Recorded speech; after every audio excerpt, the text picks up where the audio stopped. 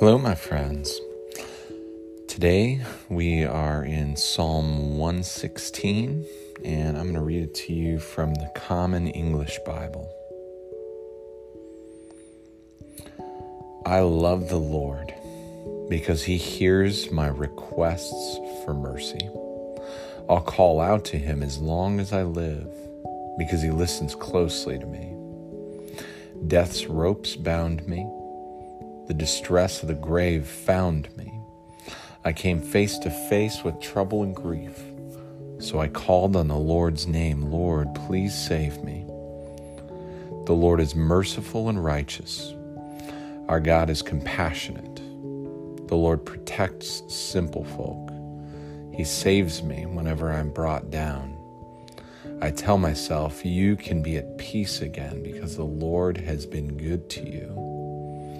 You, God, have delivered me from death, my eyes from tears and my foot from stumbling. So I'll walk before the Lord in the land of the living. I have remained faithful even when I said I'm suffering so badly. And even when I said out of fear, everyone's a liar. What can I give back to the Lord for all the good things He's done for me? I'll lift up the cup of salvation. I'll call on the Lord's name. I'll keep the promises I made to the Lord in the presence of all God's people. The death of the Lord's faithful is a costly loss in His eyes. Oh yes, Lord, I'm definitely your servant. I am your servant and the son of your female servant. You freed me from my chains. So I'll offer a sacrifice of thanksgiving to you, and I'll call on the Lord's name. I'll keep the promises I made to the Lord in the presence of all God's people, in the courtyards of the Lord's house, which is in the center of Jerusalem. Praise the Lord. Hallelujah. Psalm 116, again, is part of that series of psalms frequently used in and around the Passover. This is after the Passover meal.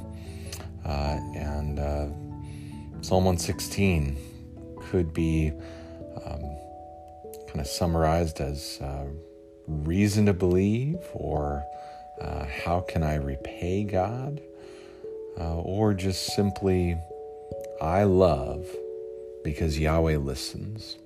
This psalm is full of personal testimony.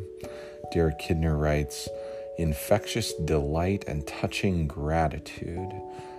This is a personal tribute of a man whose prayer has found an overwhelming answer.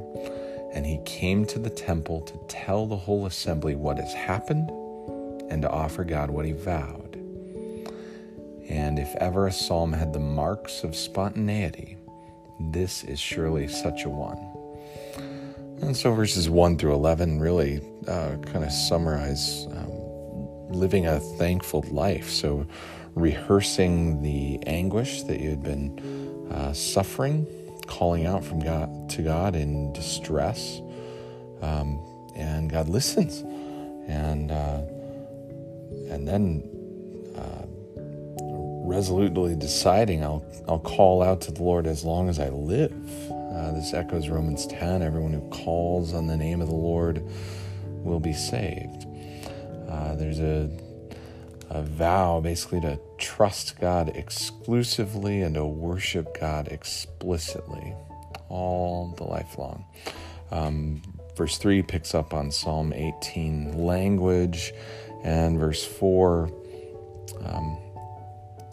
again, I kept calling on the name of the Lord, Lord, save me. And this is the refrain throughout the psalm, to call on the name of the Lord. Verse 2b, verse 13b, verse 17b.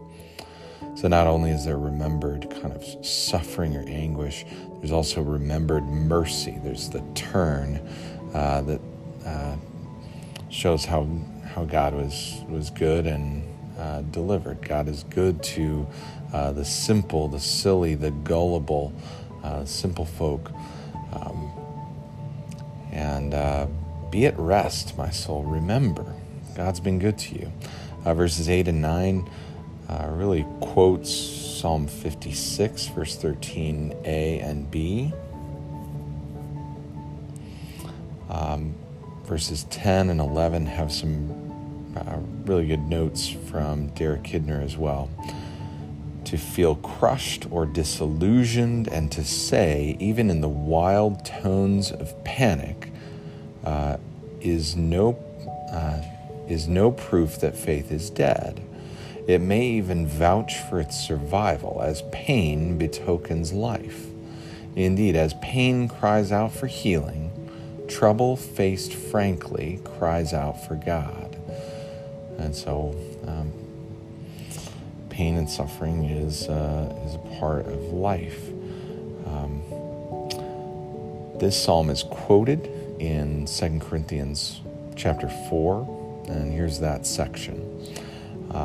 For we who are alive are always being given over to death for Jesus' sake, so that his life may also be revealed in our mortal body.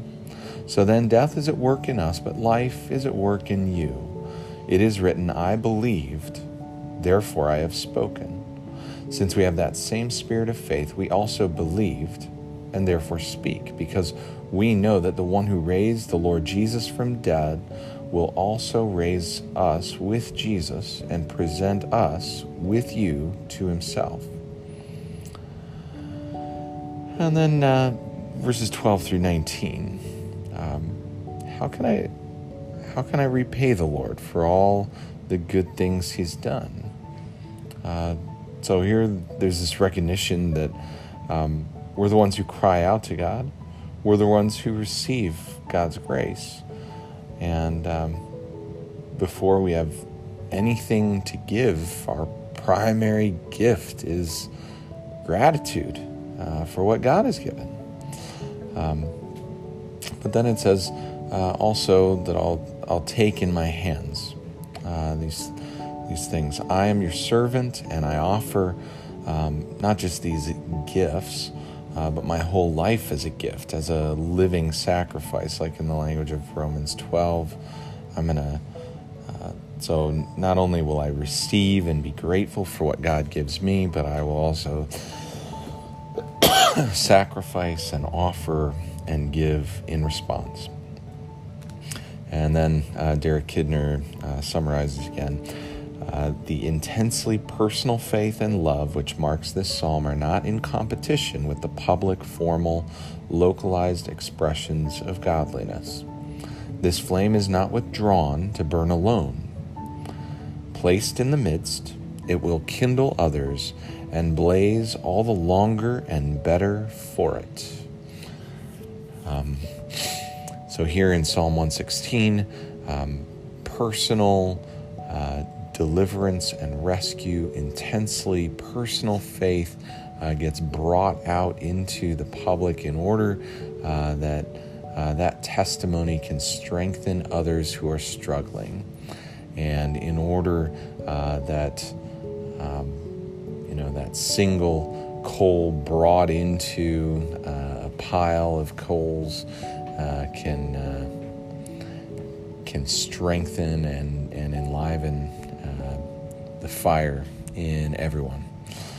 And so there we have it. The personal and private meets the public proclamation and brings it all together so beautifully. I love the Lord, for he listens, and I can't help but go bring that into the presence of all God's people.